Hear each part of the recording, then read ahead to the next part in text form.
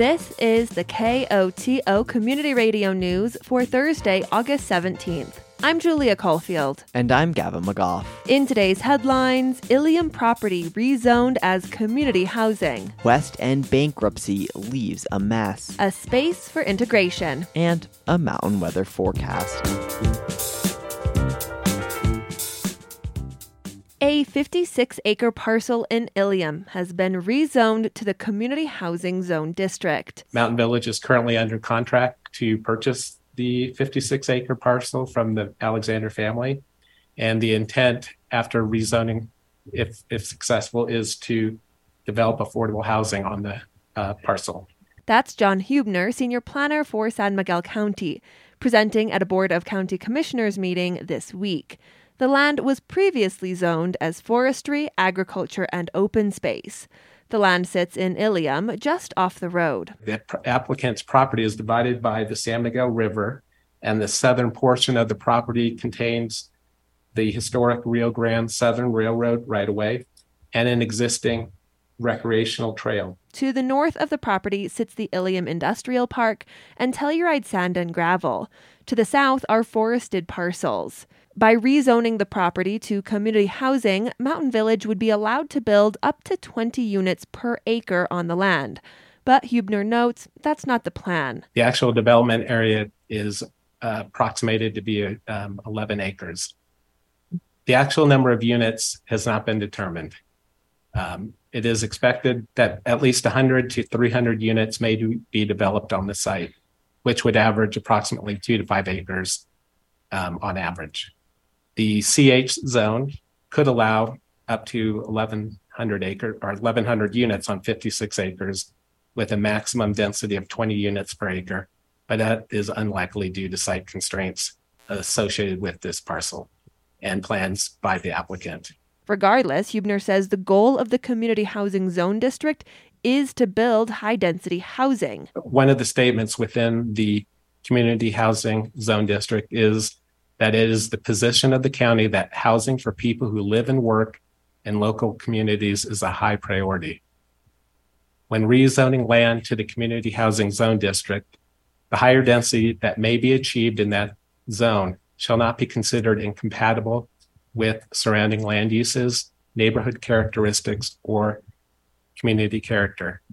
The purpose of the zone district is to provide for the development of high-density, clustered housing for people who live and work within San Miguel County. Mountain Village Assistant Town Manager Michelle Haynes adds while it's not a requirement, she believes the development would fit within the surrounding land use. It would fall somewhere between the 75 unit land unit area of Two Rivers and Upper Lawson Hill PUD, which has around, I think, 205 units. So we feel very comfortable with the kind of density that could be proposed on this property. Haynes adds Mountain Village plans to cluster the development, leaving the natural environment where possible. There has been some concern about the idea of open space and wildlife. The CH Zone District has a minimum requirement that 30% of the land be developed as either active or passive open space. Right now, with the development pods identified, that leaves 81% of the land as not identified as developable. And generally, we believe that we will meet and likely exceed these open space requirements pursuant to the CH zoning requirements. While Mountain Village has thought through basics of what development on the property could look like, Paul Weiser, Mountain Village town manager, says they don't have a detailed plan. We're not coming to you with a plan. We're simply coming to you today with a request to rezone the property so that we can go to the next step and pursue an actual plan. I think that some developers come to you with a full-blown, here's everything, here's the landscaping, here's the architectural drawings, here are the angles. We are a little bit different in that we are dealing with public dollars, and we can't go and spend that money until we have some assurity that we can actually pursue development under the community housing zoning. Hubner adds that's reasonable for this step in the process. Should the property be rezoned and the purchase completed, the town would then move forward through the myriad of challenges, with developing the lot, with development plans, at which time specific details regarding density, site design, and services would be addressed. Weiser acknowledges it may seem strange for Mountain Village to build housing outside of its town limits, but he says Mountain Village's goal is to help address the regional housing crisis. We truly believe that building deed-restricted housing leads to better communities. We have 7 members of our finance department who are incredibly talented people. They all live in Montrose. So they spend 3 hours of their day every day driving to and from. And I can say that we all live separate lives outside of our work. And when they're in Montrose, they're contributing to that community. And I think that we all need to step back and recognize that not only is there an environmental impact to that commute, but we have a significant loss when those people are not contributing their talents to our region. And it's because we don't have a place for them to live. So let's solve that problem. Several members of the community shared concerns or opposition to the project through written comment. However, at this week's meeting, comment was in support.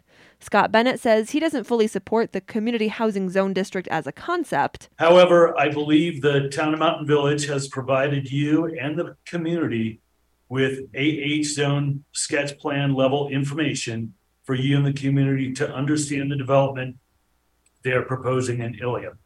I support the plan they have provided and look forward to the next phase of the approval process for this project. The Board of County Commissioners supports the project as well. Here's Commissioner Ann Brown. I am very impressed with the due diligence that the town of Mountain Village has conducted.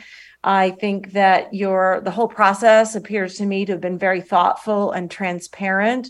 I wholeheartedly believe that community housing is a high priority problem in our region, and am looking forward to moving this forward and working together on this and other projects. With the rezone of the Ilium property to community housing, Mountain Village can continue with its purchase of the property and development plans to build deed-restricted housing on the land.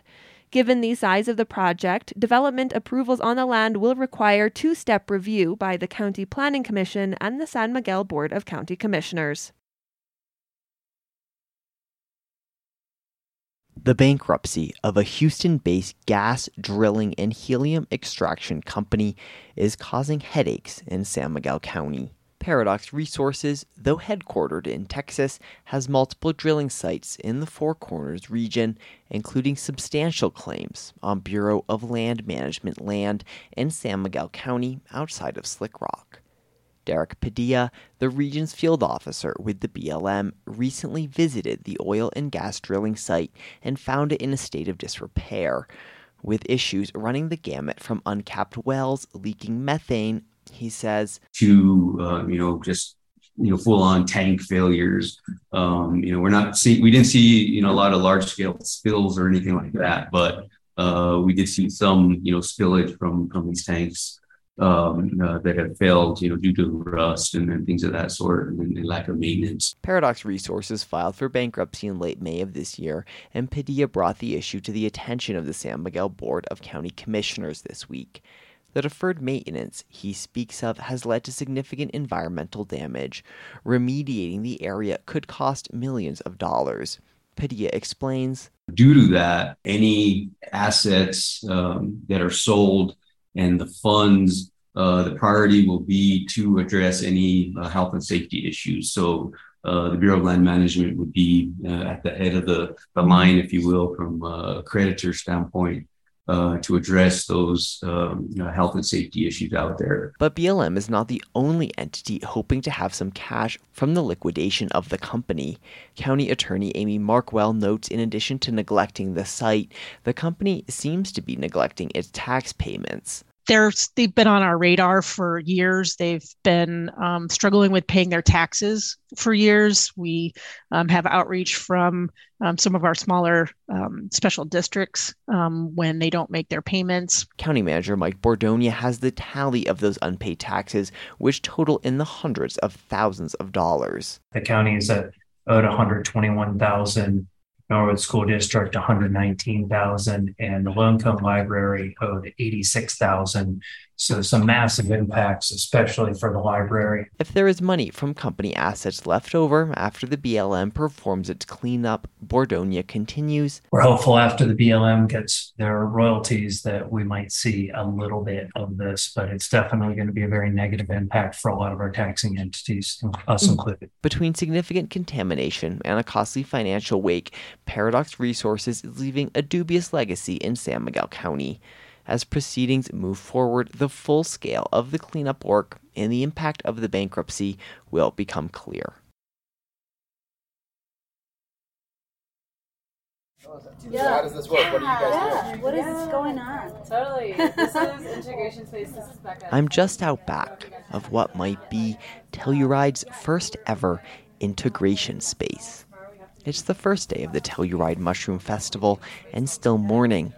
This back porch and the back room of an art gallery on Main Street have become a shady and calming respite for practicing integration. And what exactly does that entail? So the space came about by somebody bringing it to my radar that we've never done anything like this. And with the decriminalization of psilocybin and other plant entheogens in Colorado, we felt like it was something that Telluride Mushroom Festival really, really needs to have. That's Rebecca Roberts, who works with Mushroom Fest and helped organize the space.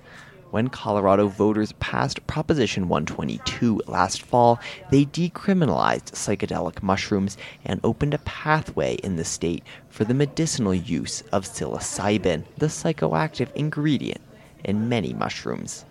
Joe Young is a social worker based in Durango who specializes in psychedelic integration work. The use of psychedelics, she says, it can push us into different realities or different spaces that we haven't been into before. In that space, we can have realizations, we can have more understanding of our life or our connection with nature. And I believe it's really hard to come back into reality of what your day-to-day life looks like. As more people turn to psychedelics, the integration space provides a safe place, an atmosphere of support and discussion, or just quiet. Although this is the first designated integration space which the festival has offered, Robert says discussion of psychedelics has long been one aspect of this festival's culture. The beginning days of the festival were centered around being able to talk about not just psilocybin mushrooms, but also other plant entheogens. It was really science-based, and people would come in from both the West and the East Coast to gather, and the talks about psilocybin and plant entheogens were happening really underground, because in those days, society just culturally wasn't okay with plant entheogens. The time which Robert speaks of was the early 1980s, when the festival was founded and the U.S. was embroiled in the war on drugs, which criminalized the recreational, medicinal, and even scientific use of a whole collection of substances. Young adds, before that, there was a lot of research being done on substances like MDMA and psilocybin, and even a lot more than I'm familiar with of purposes with mental health, alcoholism, or even bipolar disorder. As the legal outlook for psychedelics is slowly and gradually reopening, there's been a new crop of science which looks into the promising possibilities of using psychedelic substances in mental health care, well-being, and exploration. Of the current moment, says Young, it's a resurgence. It's a remembrance, not a new thing. And so, the resurgence speaks to us starting to let in all of the research that can be done and needs to be done in this space. Roberts adds this is a particularly exciting year for the Mushroom Festival. People who normally might not have been comfortable having their say in the conversation because they were worried that where the law stands are now able to openly speak about their experiences with psychedelics. I'm really looking forward to seeing how that changes the festival culture this year and how this space can play a role in that. And Young's experience warming up to these conversations takes time. Reflecting back on the integration space, she says many communities, those in other countries or amongst indigenous peoples, have a long history of using psychedelics. It's an accepted part of life. They can talk to their family members about it. They can talk to their community wherever they're going. Whereas here, it is pretty stigmatized still, even though we have voted it in and decriminalized it. We need these spaces that are safe and non-judgmental in nature to really express what's happening in those experiences. The space is located at the Telluride Arts HQ Gallery from 11 a.m. to 7 p.m. each day the festival runs. On Saturday, it will be across the street at the Sheridan Opera House and will have extended hours. The space is free and open to the public, no festival pass necessary. All are welcome, as Young and Robert stress. Anyone who might want to chat about these topics should stop by and say hello.